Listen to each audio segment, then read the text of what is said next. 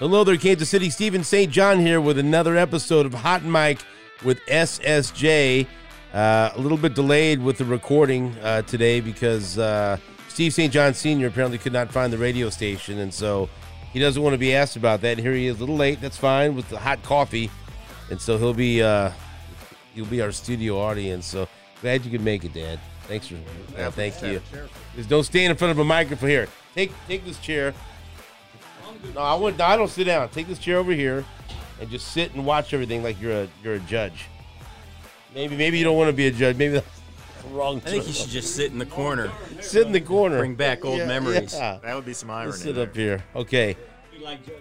So as you can see, wow, here we go. As you can see, a regular guest on the podcast, my dad, Steve St. John Sr. is here. We have Mike Albanese, who's been on the podcast before. Back again. And you got a lot of good response from your appearance. What was it, last year? Was it last year already? It was. Damn. It was last August, I believe. And then when we talked about that, we talked about this book that was being written, and you said at some point we'd have the author, and here we have Frank Haid, who is with us. Frank, welcome to the podcast.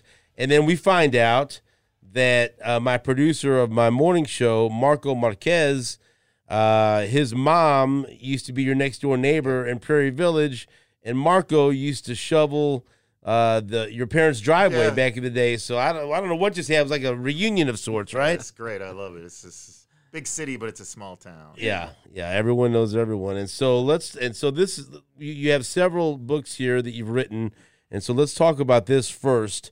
Let's get some background on you. So you're from Kansas City, right? Right. My family goes way back in Kansas City, clear back to the 19th century, and they were involved. They were bricklayers from Ireland, came over and got involved with building contracting, built some prominent buildings in Kansas City, and they were also machine politicians back in the Pendergast era. Okay. And my dad is 97, still alive, and he used to tell me stories about the 30s, 40s in Kansas City. Tom Pender, he remembers Tom Pendergast. And that's what kind of got me interested in KC history. And so before you were an author, now you worked in law enforcement, correct? Correct, yes. I'm still in law enforcement. Oh, so you are. So can you tell us? Hold on, settle down. He sat up all of a sudden. Hold on now. We're all friends here today. And his guard's up now. And so, can you? And I'm a Fed too. Can you tell us? Hold on, let's clarify that. I'll let him explain the definition of law enforcement. Right. Okay. Well, so I'm my day job is a U.S. Park Ranger. Okay. And I've been doing that for close to 30 years.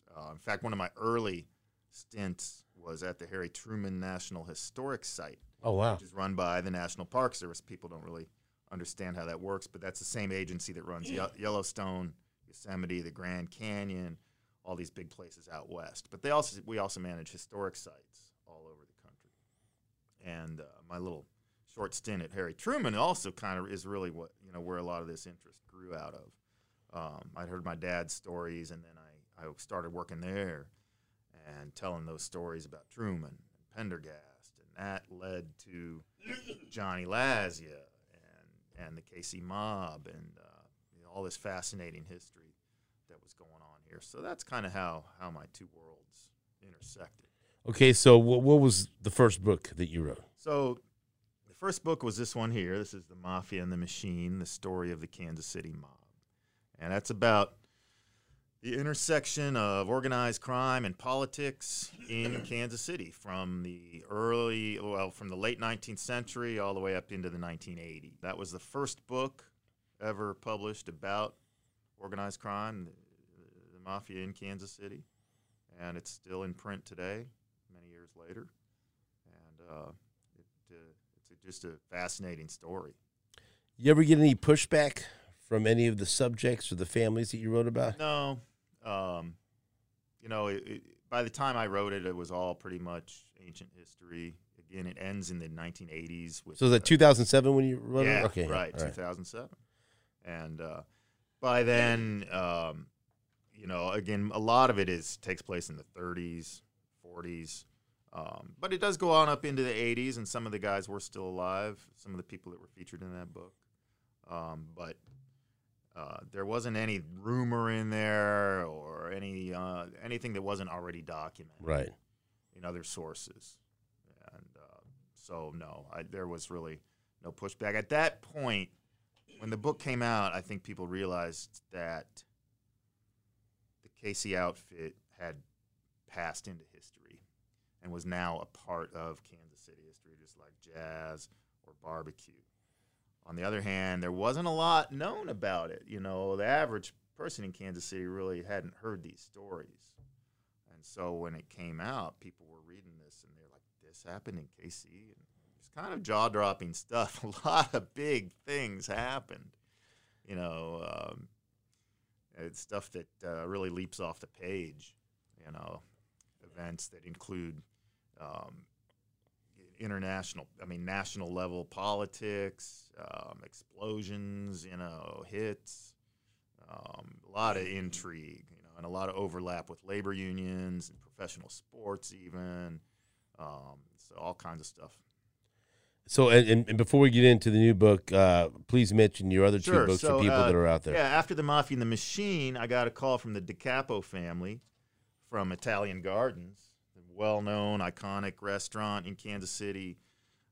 It was downtown at 12th and Baltimore for more than 75 years. Everybody went to the Gardens. Anyway, they liked my first book, and so they hired me to write the story of their restaurant, which I quickly discovered was also the story of Kansas City. A lot of stuff happened in that restaurant. Yeah, right? I mean, so the subtitle is, the title is Italian Gardens, and the subtitle is A History of Kansas City Through Its Favorite Restaurant, because the restaurant was like a microcosm of the city, and all the personalities of the city passed through there, the well-known people, but also the average Joe. You know, it was a place where you could get an affordable meal. And so everybody, literally everybody went. There was a cross-section of the city. You know, you'd have people in there, you know, wealthy people sitting right next to somebody who was spending their last $5 on a plate of spaghetti. So it was a great cross-section of the city. And that was a really fun book. It spans from the 1920s, all the way up until the restaurant closed, which was in early 2000s. Of course, you have Steve St. John Sr., close confidant of the DiCapo family, as he looks through that book. And then your last book, you were telling me before, I'm going to have to get my hands on this one, being the boxing fan that I am. Yeah. Tell me about this here. So this, Stan Levy, jazz heavyweight. Stan Levy was a well-known jazz drummer. If you're really into jazz, you've probably heard of Stan Levy, because he helped develop bebop music with Charlie Parker from Kansas City and Dizzy Gillespie. And he was the early drummer in those early bebop bands. He was not from Kansas City, but there is a lot of Kansas City in that book because of Charlie Parker. But Stan Levy was from Philadelphia. And you fight fans out there know that Philadelphia is like the, you know, that's right, capital of American boxing. And he grew up there back in the 30s, and by the 1940s, his father was a fight promoter, a guy named Dave Levy, and he was closely associated with Blinky Palermo. I don't know if you've ever heard that name, but Blinky Palermo and Frankie Carbo were the two mob-connected fight man. What do you call them? Were they promoters? Were they managers? Not really. They were just the behind-the-scenes guys that pulled all the strings and basically ran the business of boxing. They decided who won. They decided who won, even. The Don Kings of that era. They were the Don.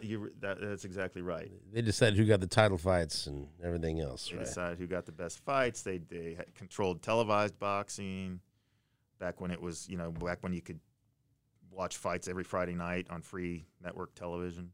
So those guys were. Stan Levy grew up in the gym with, Blinky Palermo and a whole stable of Philadelphia fighters, and he became a heavyweight boxer himself before he was a famous jazz drummer. So interesting life story there.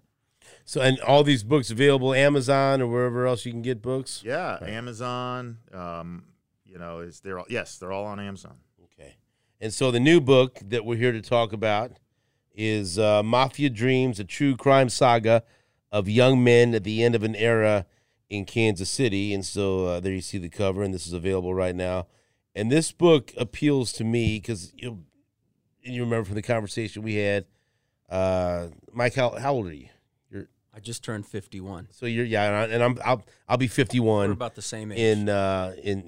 In November, and so we kind of had same circles, a lot of mutual friends and everything else.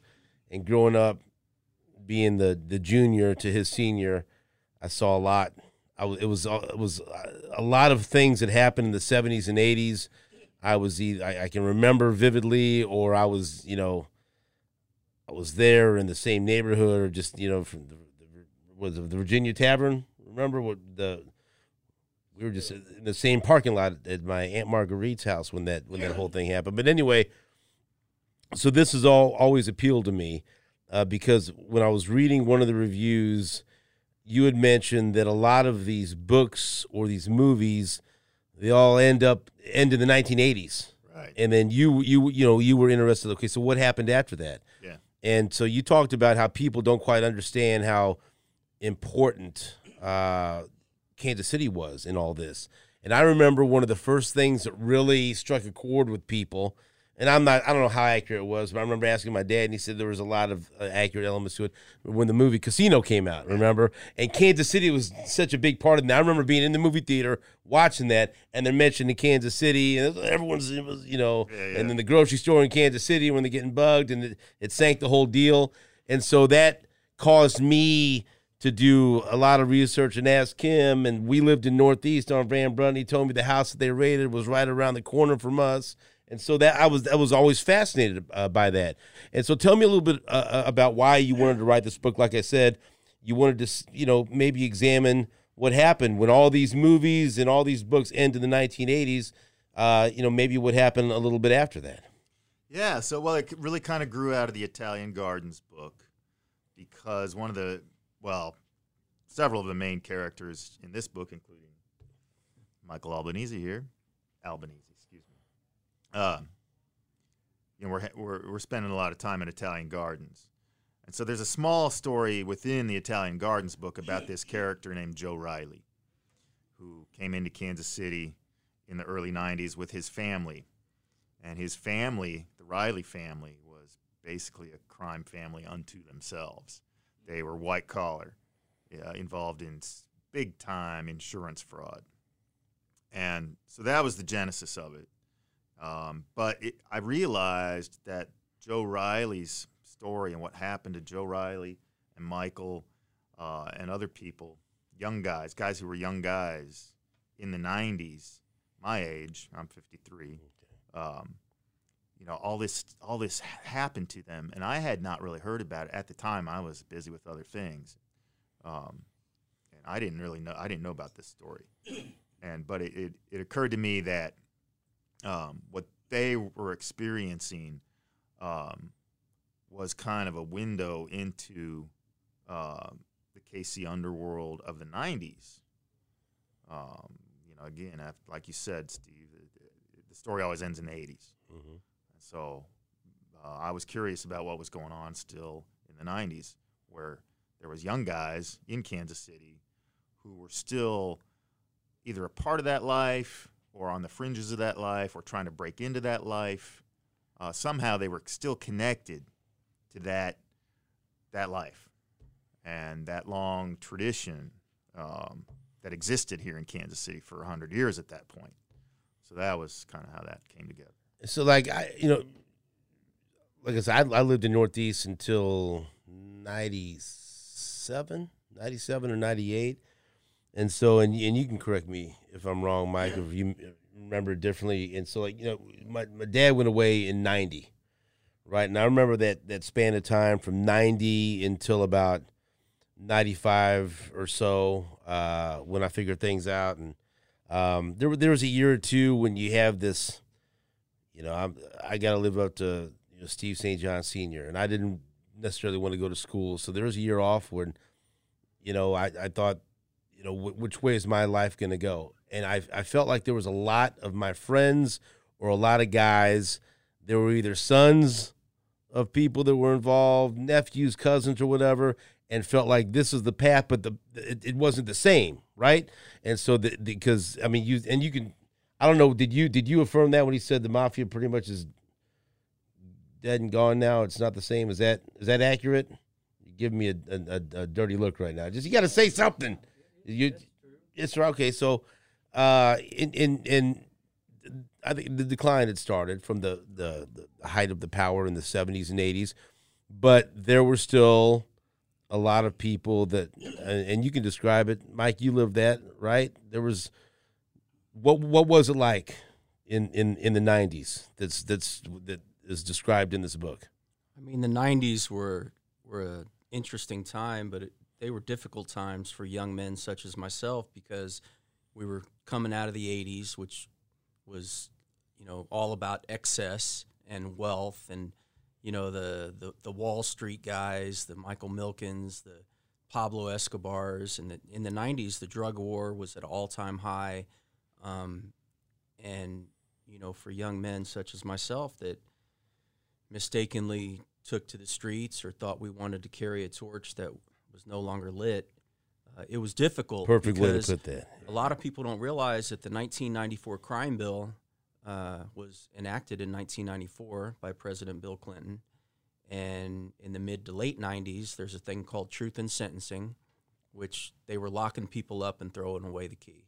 There was no more 8-year, 10-year, 12-year sentences. It was running back numbers, 30 years, 35 years, so life. When life was this without. In relation? I remember the campaign, you know, Basta, enough, right? Where they felt like people, you know, were, you know, especially times were getting fucked with too much. So when was, like, around what year was that in relation to what we're talking about here? Yeah, Basta was 91. Okay. And that's described, and we go into depth on that in the book.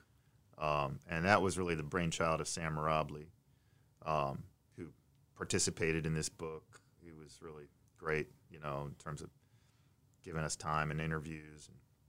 I remember those bumper stickers inside everywhere. Yeah. It became a movement. Yeah, it was a big deal. And I'll add that to what I was saying about the 80s and the transition into the 90s, Basta really came about because these U.S. attorneys' offices, specifically in Kansas City, had nothing to do. You know, they had built these organized crime task force, and all the guys were either in prison, inactive, retired. There wasn't anything going on for them to still exist, so they started targeting sons and nephews and grandsons. And really, it was a complete abuse of power and government overreach, which was why Basta became Basta.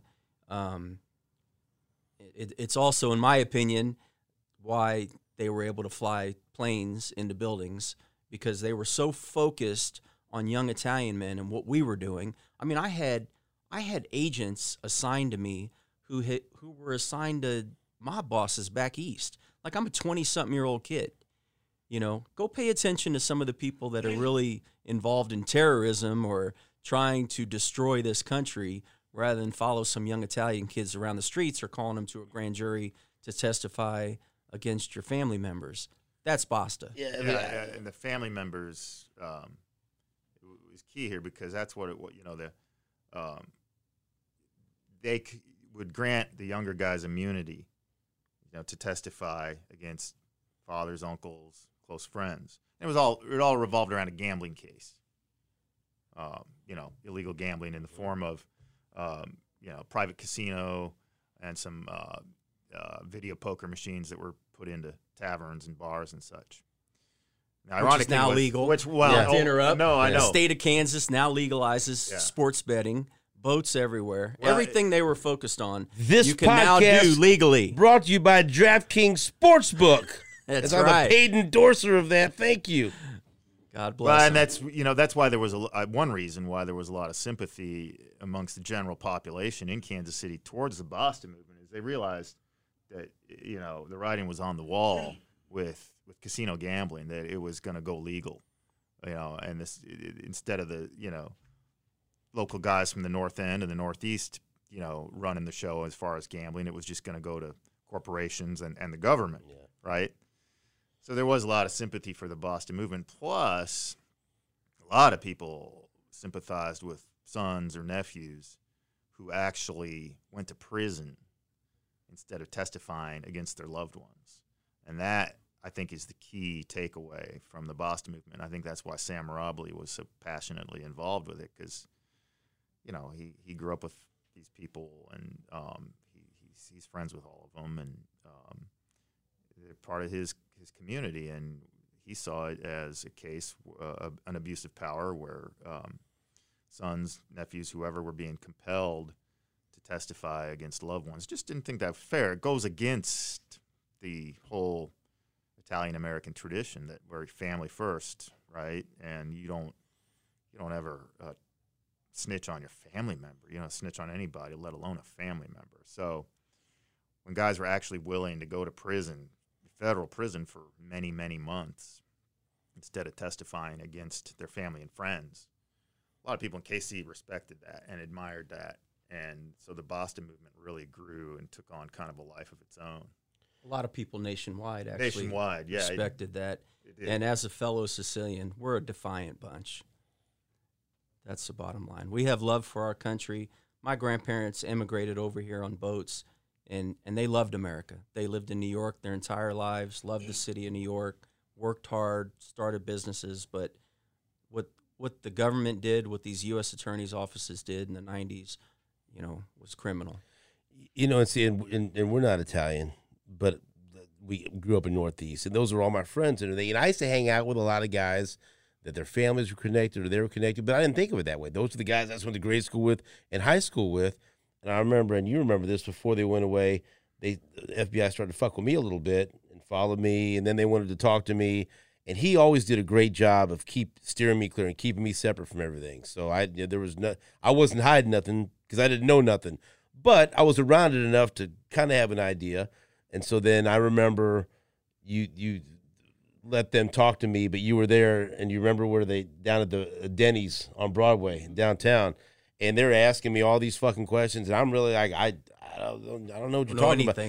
But you're why were you with this guy? Because I've known him for 12 years. We play football together. We play basketball together. Why are you with why are you with your dad's apartment this night? Because he's my fucking dad. I mean, I don't know. What do you want me to say? And so they were but there was nothing there. Like I said, we're not Italian. Jimmy Conway over here. I'm Mexican and he's Irish, so there's a mix right there. But anyway, I remember that they didn't jack with me as much as they jack with other people, right? And so, but you, you had, like you said, FBI agents assigned to you that were assigned to some of the big guys on the East Coast. Yeah, I even remember back then when I was in my early 20s, I just thought it was a little much then, and I think it's a little much now, to look back and realize that I had FBI agents and surveillance teams assigned to me, 24 hours a day. And there's a lot of things that have gone on in the past 20, 25 years, and just makes you wonder, what were they thinking? Back to, it was all over sports betting, gambling, maybe drugs, maybe whatever the vices were at the time, which a lot of them are now legal. Marijuana is legal, sold in dispensaries. Sports betting is legal. You can go online. You can go to the boats. So I don't know. It just seems like a huge waste of taxpayer money that they were so focused on young men such as myself and some of my friends at the time that, a lot of really negative and bad things were able to happen in this country because they weren't focused on them. They weren't focused on what was really a threat being posed to this country. So, may I also say this podcast partially brought to you by From the Earth Dispensaries, where I'm also a paid endorser. So I'm getting paid to endorse all the things that they were jacking with you about. Somebody's got to keep the lights on, and I understand that. I'm okay with that. I'm open-minded, Kansas City. That's right. I can do it all. And so, that's right. Oh, but you gotta come to the microphone. You got to say something. Come on over here. Well, when Steve St. John Sr. is getting up off the stool to want a microphone, this could be anything. Yeah. I might have to apologize. Come on, get right up on that microphone. He was talking about the FBI giving him a hard time. I was in Leavenworth, and he keep me abreast of what's going on. I said, just tell him to leave. He ain't got nothing to say. So they kept asking him, "Where's the money? Where's your dad's money?" Stephen said, "I don't know what you're talking about. He ain't got no money. He's in jail." So anyway, a few weeks later, he comes up to Leavenworth to see me, and he said, "Dad, I need to talk to you." I said, "Well, it's fine, Can we walk outside and, where you can visit outside a little bit?" I said, "Yeah." We got outside, and he leaned in my ear, and he said, "Dad, where's the money?" What the hell do you mean, where's the money? Where's the money? Show me the money. Are you an agent? I said, "Jesus Christ, Stephen, there ain't no money." Where the fucking money? He said, "Well, I just thought I'd ask." I said, "Okay, that's it." If you don't ask, you don't know. I'm thinking about going out in the backyard and digging holes and all There's kinds of cans shit. buried, I'm sitting there like, where would he have put the money? I was thinking, so fuck it, I'm just gonna go up there and ask him. All right, so back specifically to this book, and you mentioned in the previous podcast you were on, we talked about your story, but what about Mike's story appealed to you to where you wanted to write about it for people that don't quite know all the details? So a lot of it was the conviction, what he was charged with and ultimately convicted with, which is felony murder. And from a legal standpoint, that is very interesting. And a lot of people, I felt like a lot of people were unaware of that, a very unusual law. And so without getting too far down in the weeds, if a felony is committed, maybe it's robbery, and somebody dies during the commission of that felony, then the perpetrators of the felony can be charged with murder, whether they killed somebody or not. It doesn't matter how the person died. In Mike's case, Joe Riley's case, Joe Riley was killed by an FBI agent. Michael Albanese, was charged with the murder of Joe Riley, even though Michael was not even in the room, not even in the building. He was out in the parking lot.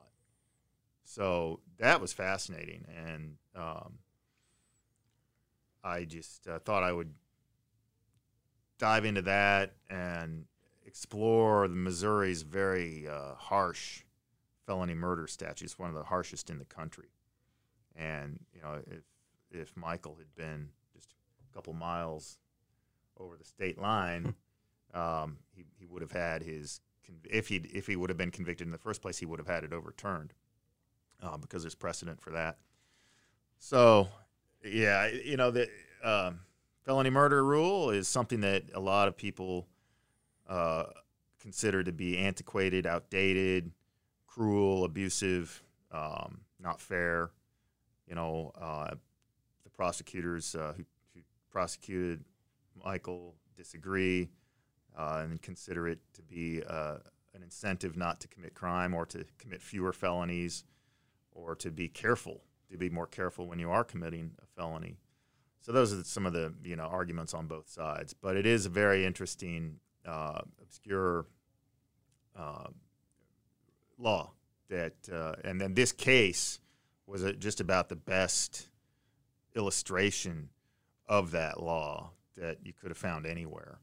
And as we know here in this room, Mr. Albanese did 25 and a half years in state prison for the murder of Joe Riley, who was shot and killed by the FBI.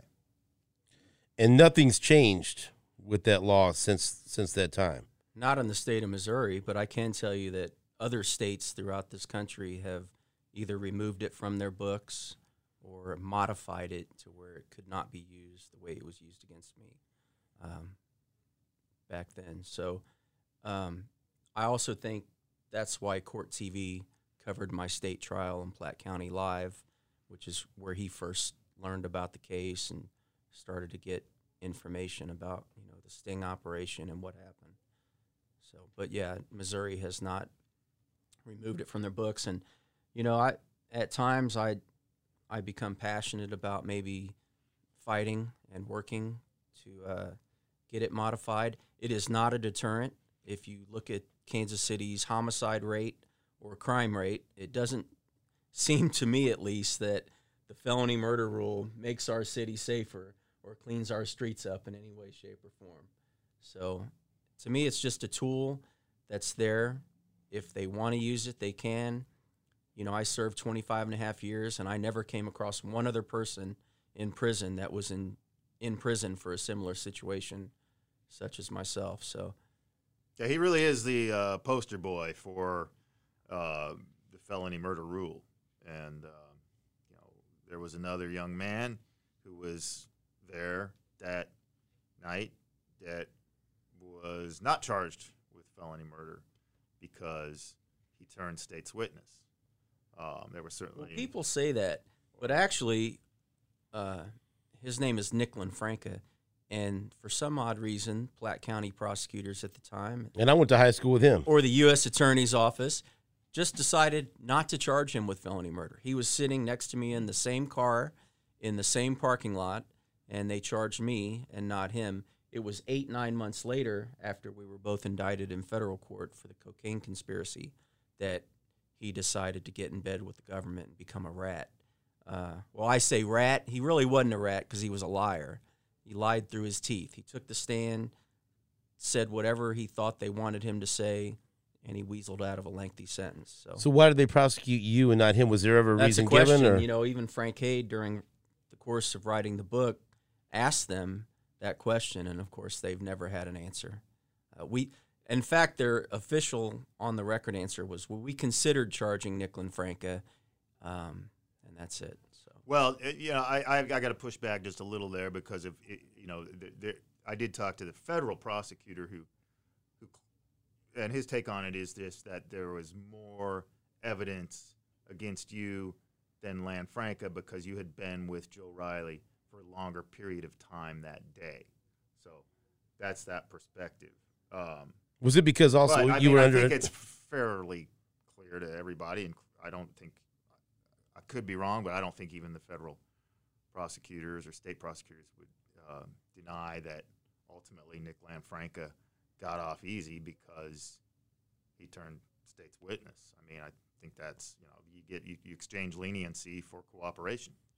That seems to me what happened here. Was it partially because I mean, you said you were under surveillance and they had been trying to get you or looking at you, and they weren't looking at him before the fact? Is that part of it? You know, I think Todd Graves said that in the book, that as a prosecutor, they were definitely wanting to convict me of something and to send me to prison.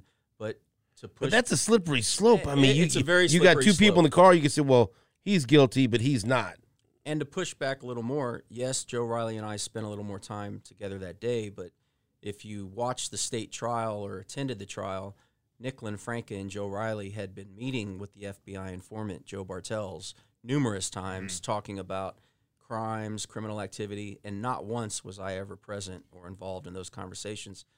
Bottom line, they should have charged me and Nick Lanfranca and then allowed Nick Lanfranca to work down from that charge. It was a selective, maybe a vindictive prosecution. Well, what's also interesting is that the underlying felony was, you know, that Michael was charged with was, you know, a cocaine conspiracy. Right. Right. And it was Lanfranca who had a prior cocaine Drug conviction, and not me. Right. So that all, you know, makes the whole leniency element, you know, that much more significant. So you say you've thought about you want to, I don't know, activist or do something to try to change things in the state of Missouri, but as part of you just want to put everything in the rearview mirror and not fuck with it anymore and say, you know what, I did my time. I've got a good part of my life ahead of me. I mean, because that's got to be a little bit of a debate in your mind, like, you know, how much you want to go through this again, even though you want to do something to change it and stand up for what you believe in. You also, I'm sure, would like just to move on with your life and not deal with it anymore. Definitely. I mean, as much as I would like to see the felony murder rule removed from the books in the state of Missouri, I know that it would be a huge, you know, obstacle to overcome, because you have to go through legislation, you have to it's a lot. And I feel like I've spent enough of my life dealing with attorneys and law firms and, having served my time. Yeah, I'm not devoted to doing anything that I have to talk to attorneys with on a daily basis. I've had my fill of lawyers and law firms. They've You're definitely Steve St. worn John. me out. They've got Yeah, enough of your money by now. Yeah, they took all our money and then some, which is fine. It's water under the bridge. The same way them not charging nickel and franc is water under the bridge. I mean, karma reared its ugly head, and the guy served a little time, got out, got cancer, and died. So I'm still living, and I'm going to live my best life, and he's gone. So it doesn't matter. We're talking about it, and these are facts, but at the end of the day, it's all water under the bridge as far as I'm concerned. For people that are gonna read the book, and maybe they've read these other books and watched these other movies where it ends in the 1980s, is there anything else that, like, maybe when you research this and work on it, that surprised you, or that might surprise people that maybe that they don't expect, or what they'll gain from reading the book? Yeah, if you're familiar with the Mafia and the Machine or Casino, the 1980s, 70s, and 80s era of the KC mob, then you're probably familiar with Oscar Goodman, who was the biggest mob lawyer in the country, later got elected to mayor of Las Vegas and served, I think, like 4 terms, and now his wife is mayor. So he's a real iconic figure, and part of his brand forever was that he would not represent rats. And that's what endeared him to a lot of mafioso, because he was a principled defense attorney. He used to say things like the only good rat is a dead rat, and things like that. And he was really known for that. But in this book, I uncover for the first time proof that Oscar Goodman did, in fact, represent a rat. And that happened right here in Kansas City. And this was a fella who was closely connected to the Riley family. Now we're coming full circle back to Joe Riley, his father, Travis Riley, who your father knew in prison. So Travis Riley was the head of this insurance fraud enterprise. And he had a close associate who turned on him, wore a wire against him. And this was a guy who had swindled Mutual of Omaha out of $236 million. Holy shit. And that was back in the 80s. So whatever that would be now, maybe $450 million or something. I know there are people who are like, how? Like, how did Loopholes. Fuck did they? Yeah, right. Loophole. Just it's all in the book. I don't want to get too far in the weeds with it because, insurance fraud is not the most exciting thing to talk about. It's quite profitable, though. Very profitable. It was for Mr. Riley. Right. Mr. Riley was always the smartest guy in the room. To his, that's a compliment to him, but I also think that was his demise, was that he always felt like he was the smartest man in the room and could outthink anyone. At some point, you're not, though. And then at some point, you're not. It's like being tough. Everybody thinks they're tough. They can box. They can fight. There's always going to be somebody tougher. Right. Always. I promise you that.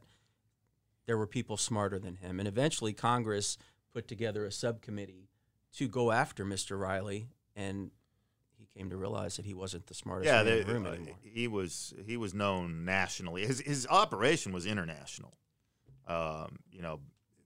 He had things going on in Bolivia and other parts of South America. He had things going on in American Samoa. He had shell corporations all in the Caribbean and even in Europe also. He was working with French crooks. So this was really an international conspiracy. This is very much a Kansas City story, but you go a lot of different places in this book. It's a lot of moving parts. Yeah, and there's a lot of geography in it, including, which I find very interesting, Michael's experiences in Little Italy, in New York City and Brooklyn, and his family history on Elizabeth Street in Little Italy. Because Michael has that connection, it gave us an opportunity in this book to really take a deep dive into literally like a 2-block area of Little Italy, Elizabeth Street, which has this fascinating history, So, yeah, but the Riley family, getting back to Oscar Goodman, they had this close associate. He was the guy who swindled Mutual of Omaha out of the hundreds of millions of dollars. And Oscar Goodman did, in fact, represent him here in Kansas City. Not well known until now, but so that was interesting. And then there's other well-known people in the book. I saw a picture of Lou Savarese, the heavyweight fighter that was on my show several times back in the day. Was he? Yes, he was. Wow. I gotta find those episodes. I had a connection with a guy, Tony Holden was promoting him for a while, and I knew Tony because I was friends with a couple of fighters that he promoted, Tommy Morrison for a while and Randy Carver. But anyway, he promoted Lou Savarese for a while, so I had Lou on the show a couple of times. He had a good run. Are those episodes still available? Oh, I can find them somewhere, yeah. I'm going to check those out because I've heard his podcast. He's got a great podcast. Right. So how was Lou involved in all this? So Frank Riley, who was part of the Riley clan, Michael knew him well. You might be able to tell this story a little better. Frank Riley had somehow become a manager for Lou Savarese, who at the time was living out of the Bronx, New York.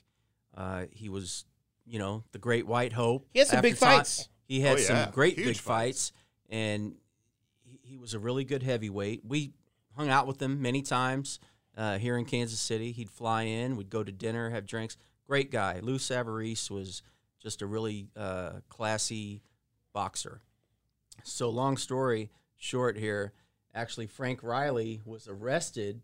He had fled to the Dominican Republic, and he got arrested flying in to see Savarese fight Mike Tyson. George Foreman. I guess he just couldn't help himself. That was the Foreman fight. The Foreman fight? Yeah. But he fought, Foreman. This guy fought Foreman. He fought them all. Tyson. He fought Buster Tyson, Douglas, Foreman. Yeah. And he was Witherspoon, good. I think. I mean, he fought literally every leading heavyweight of that era. And he like Foreman, it was a draw. It was a split decision.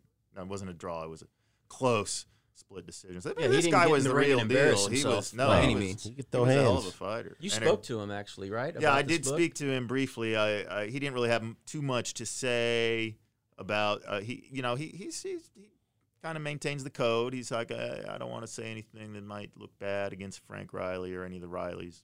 So, but he was nice enough to return my call, and I did think that was an interesting element of this story. The fact that the Rileys got involved in the professional boxing. They used some stolen money to help finance Lou's career. Now, Lou didn't know that. Lou doesn't bear any responsibility for that. It was none of his business or his knowledge where that money came from. I don't think that I don't even know if he knew that they were involved in shady dealings or not. But anyway, yeah, great guy. Great podcast. He's old school. This guy. He reminds you of a throwback fighter, maybe like a Marciano type. Lou fought in Kansas City at Kemp Arena back in 1989. I'm sure that would have been on a Tommy Morrison undercard. But some of the names that he went through, that he fought in his career, and boxing fans will know all of them, and then most people will know a few of them. Buster Mathis Jr., George Foreman, David Izon, James Buster Douglas, Michael Grant was a heavyweight contender for a while, Mike Tyson, Marcus Rohde, who was from St. Joe, Missouri. When I had my professional fight, Marcus was in the main event at the Beaumont Club in Westport. Want to know, by the way, I did win that fight, Mike. So. Tim Witherspoon, like I mentioned, his last fight was against Evander Holyfield and went the distance. Like what an unbelievable roster of fighters that he got in the ring. He fought the who's who. He beat Buster Douglas. Fight. Yeah, wow, that's unbelievable. Who beat Tyson? Right, Something that's to be exactly said right. about Oh, that. absolutely. And so I'll ask you this, because when we talked last year, the book wasn't finished. Now that it's finished and it's in print, how do you feel about it? So I've read the book, and I think it's a great book. I think, true to what he said in the beginning, and I'll get to that in a minute, Frank Cade wrote the book from an unbiased narrative. I thought he was very fair in gleaning information from all sides. He and I, speaking of sports, he and I first started talking maybe back in 2009 after The Machine came out, because I had a book idea about a young man from Kansas City named Tony Temple, who was a Rockhurst sensation running back. He was the first freshman at Rockhurst High School to play varsity football, went on to run the football at Mizzou, and then played on what some people would argue is the best Mizzou Tiger football team ever in 2006, 2007. He finished his college career at the Cotton Bowl, broke a 50-year-old record, actually just got awarded a Cotton Bowl Hall of Fame award, which is pretty special. So I had this book idea or this story called Plan B, using Tony Temple as a template, because there's a lot of high school and college kids that, you know, their families, they themselves think that they're going to go pro someday, but there's such a small percentage chance of you going pro, and then what do? You have to find a plan B. So Frank Hayden and I first started talking about my idea, and he kind of reversed it and flipped it around about my case and the felony murder and the sting. And, you know, we started talking, and I'll add, and I'll go on record, you know, people have questioned me speaking to a member of law enforcement, and he did clarify he's a park ranger, you know, which to me is in a whole different category than a normal law enforcement. So my record is intact. I have a perfect record. He'll tell you that. I think you went on Gary Well, I know that Jenkins he and did said 25 and a half years in prison, and I know that he never talked to anybody or said anything about anybody during that whole time. You know, he might have been able to get a reduced sentence if he had said certain things about certain people. He never did. So credit where credit's due. You know, and I appreciate him saying that it's unbiased, and I worked really hard on that. I mean, I did not pull any punches with Michael. I mean, everything's in there, you know, the good, the bad, and the ugly. And it was the same thing on the other side with law enforcement. You know, one of my sources was Agent Halter with the FBI. He was a wonderful participant, even though he and his agency made some mistakes and did some things that were heavily criticized. He was very open and candid about it. I found that really interesting that in both cases, on both sides of the aisle, you know, folks were willing to be very candid about this case and about everything. You know, and nobody seems to resent me for putting it all out there, telling it like it is. I think everybody's come to terms with their own mistakes, some regrets, you know, and I've tried to be fair across the board. I think it worked out. I certainly hope so, and I appreciate you saying that. Well, which, by the way, Agent Halter, I was surprised to read in the book that Agent Halter, as the lead FBI agent and the person who kind of orchestrated this drug sting, admitted that there were mistakes made, probably mistakes made on his part, that there were things he should have seen that he didn't, and ultimately maybe caused their FBI informant, Joe Bartels, to get shot in the shoulder and wounded, and Joe Riley to lose his life. So what happened to the agent that committed the shooting? So I did not have a chance to interview him. He was cleared in the shooting. It was ruled justifiable very quickly after it happened. Too quickly? You know, not from my perspective. I mean, it's on video. Okay. All this, and there's a series of still shots in the book that walk you through it. Now, from my perspective, I know that Joe Riley has some friends, family members that would feel differently than me, maybe including this gentleman who's sitting next to me. But from my perspective, Joe Riley had just shot a man twice and was preparing his third shot when this FBI agent burst into the room and shot and killed Joe Riley. So I do believe that when you consider the severity of the crime, which was attempted murder, that the shooting was entirely justified. You know, there was a pivot also from Joe Riley towards the agent. So the agent could also claim that he also feared for his own life. But even if he hadn't feared for his own life, I feel like the shooting was justified because there was a man who was getting shot by Joe Riley. So as a law enforcement officer, I believe that the shooting was entirely justified and meets the criteria of the landmark court cases, Graham v. Connor, Tennessee v. Garner, I think when you analyze that shooting through the lens of those cases, I don't think that there's a judge or a jury anywhere that would have ruled it any other way. So I would say probably not too quickly, but I understand that some people do feel differently about that. Do you? Well, I do. And the flip side of that coin, first of all, Joe Riley's hard to defend in this particular case, and I don't try to defend him or his actions. I do think, and I will say, that there were people serving decades in federal prison for phone conversations for drug conspiracies.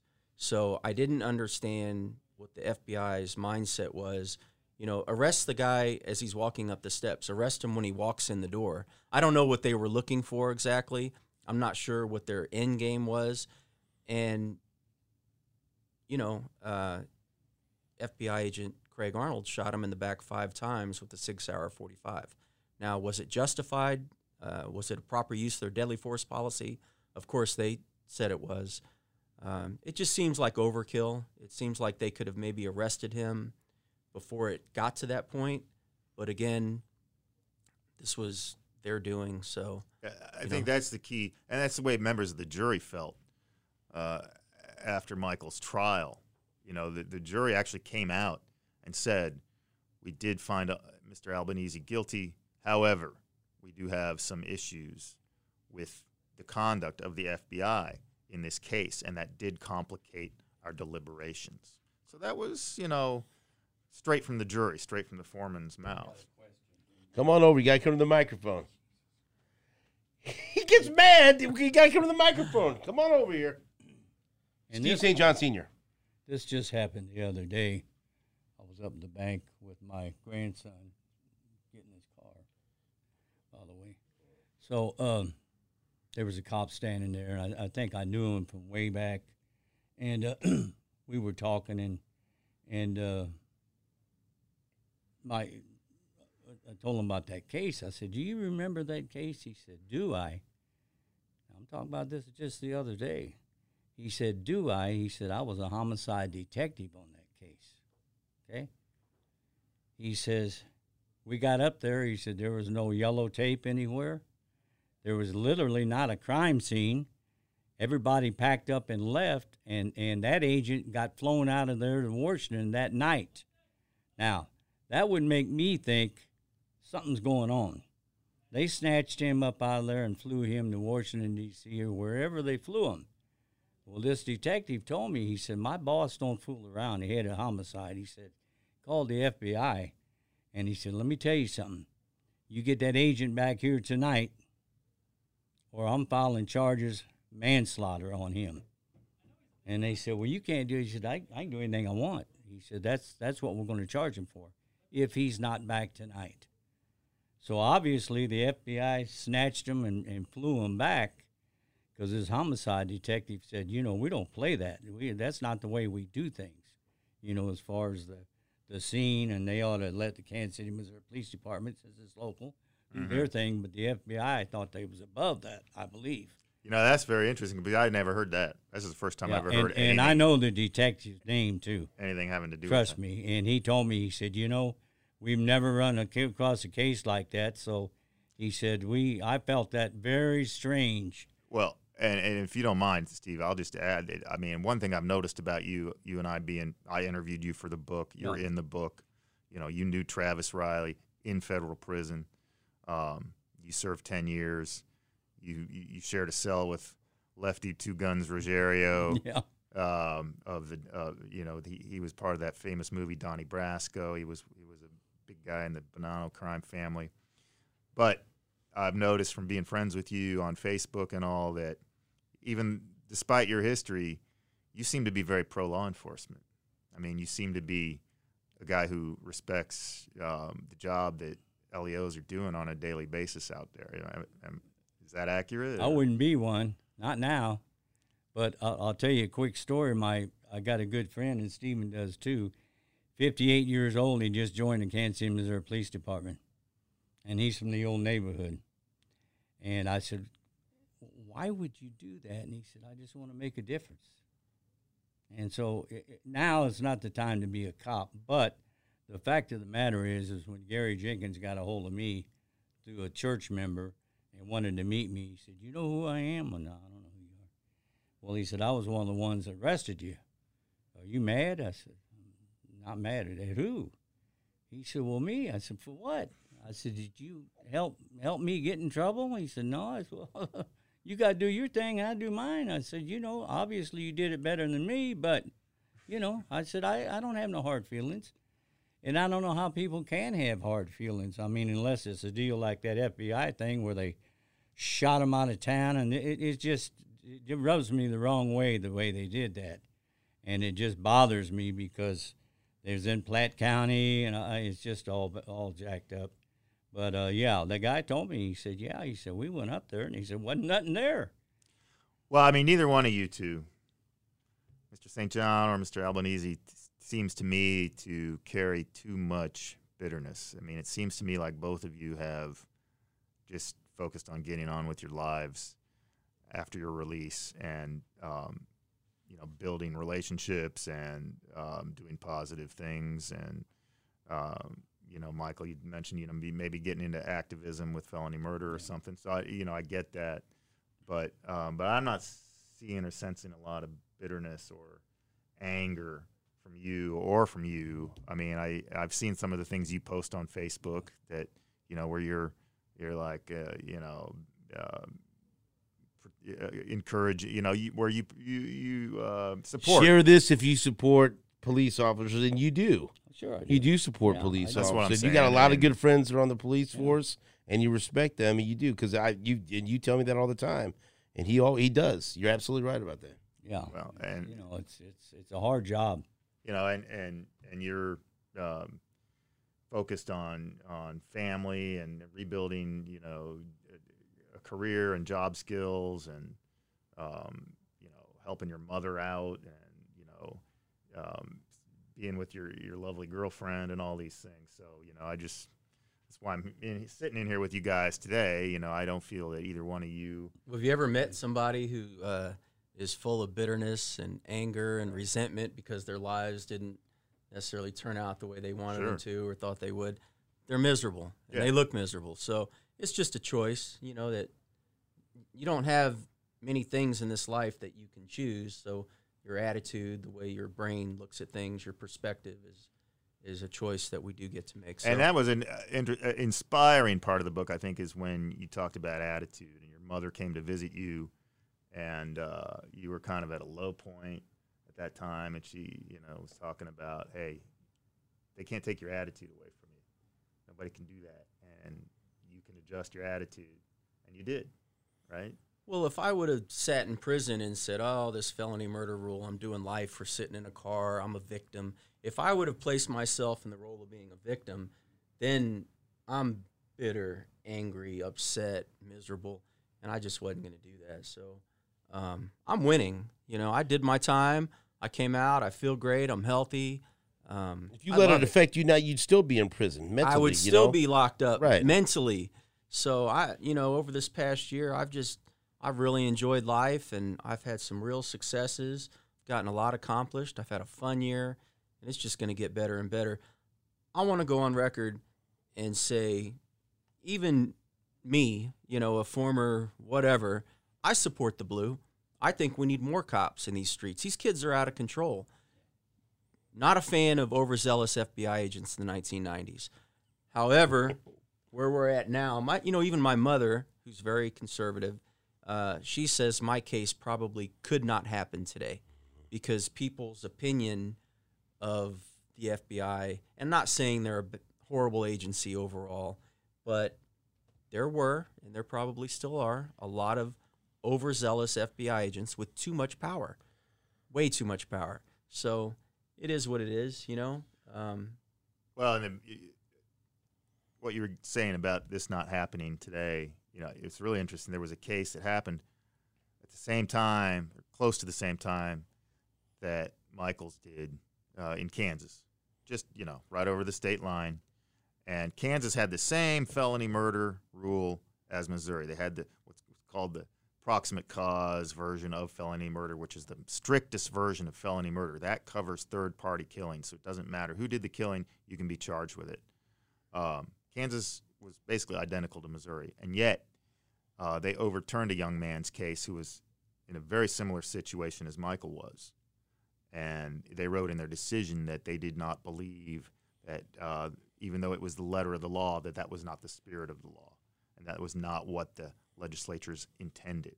So they overturned a conviction of a young man who was in the back of a police car when his accomplice was shot and killed by a police officer.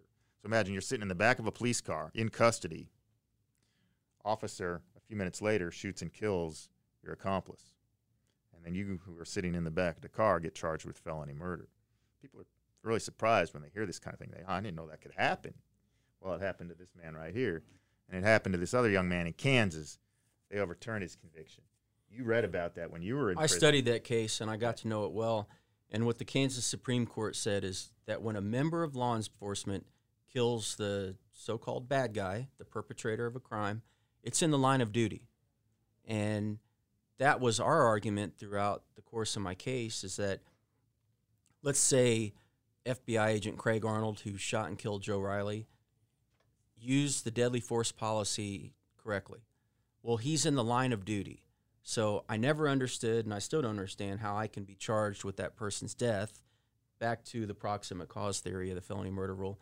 It's just a lot. You know, it's probably some law that some Harvard, Yale, or Princeton legal beagle came up with, or I think it originated from England. Yeah, it goes way at back. One point in time. It goes way back. Yeah. But again, few states use it.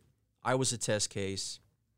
At this point, but that had to have been disheartening when you saw that Kansas conviction overturned. Such a similar case, and yet Kansas wasn't the only one. I mean, there was a case in Ohio.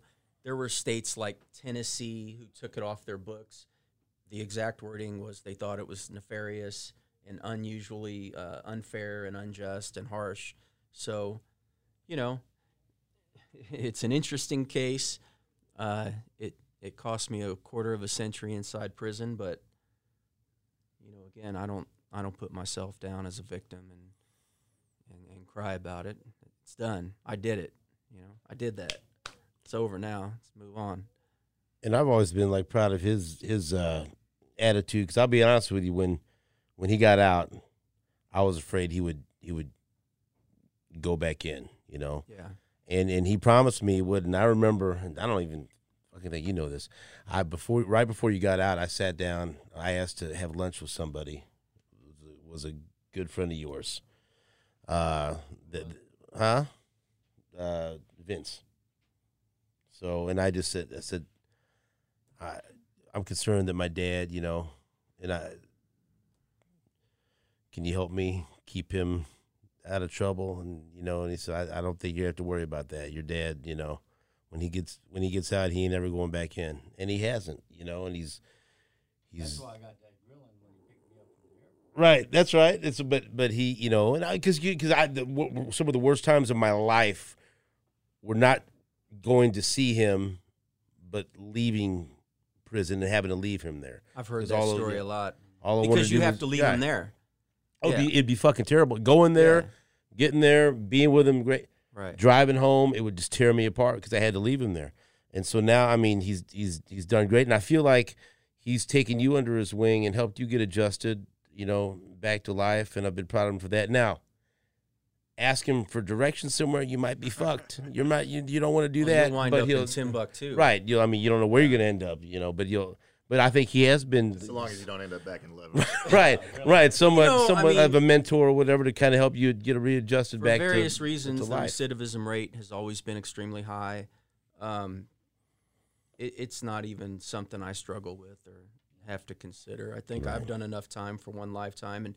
And luckily for me, and this is a good thing, things have changed so much that I would have zero interest in getting involved in anything criminal or illegal. It's a different world. It's a different world and a good world, but, you know, accept the challenge and find ways to make money legally, because there's a lot of money out here to be made. You just have to work hard at it, and you have to find something to get into and get up every day, and it'll be okay. Trust me, I've been home a year, and I've done well. and I'm going to do even better. So, like I said, some of the shit that my friends were getting popped for 25 years ago, I'm getting paid to endorse now. isn't that So something? the world's a beautiful place.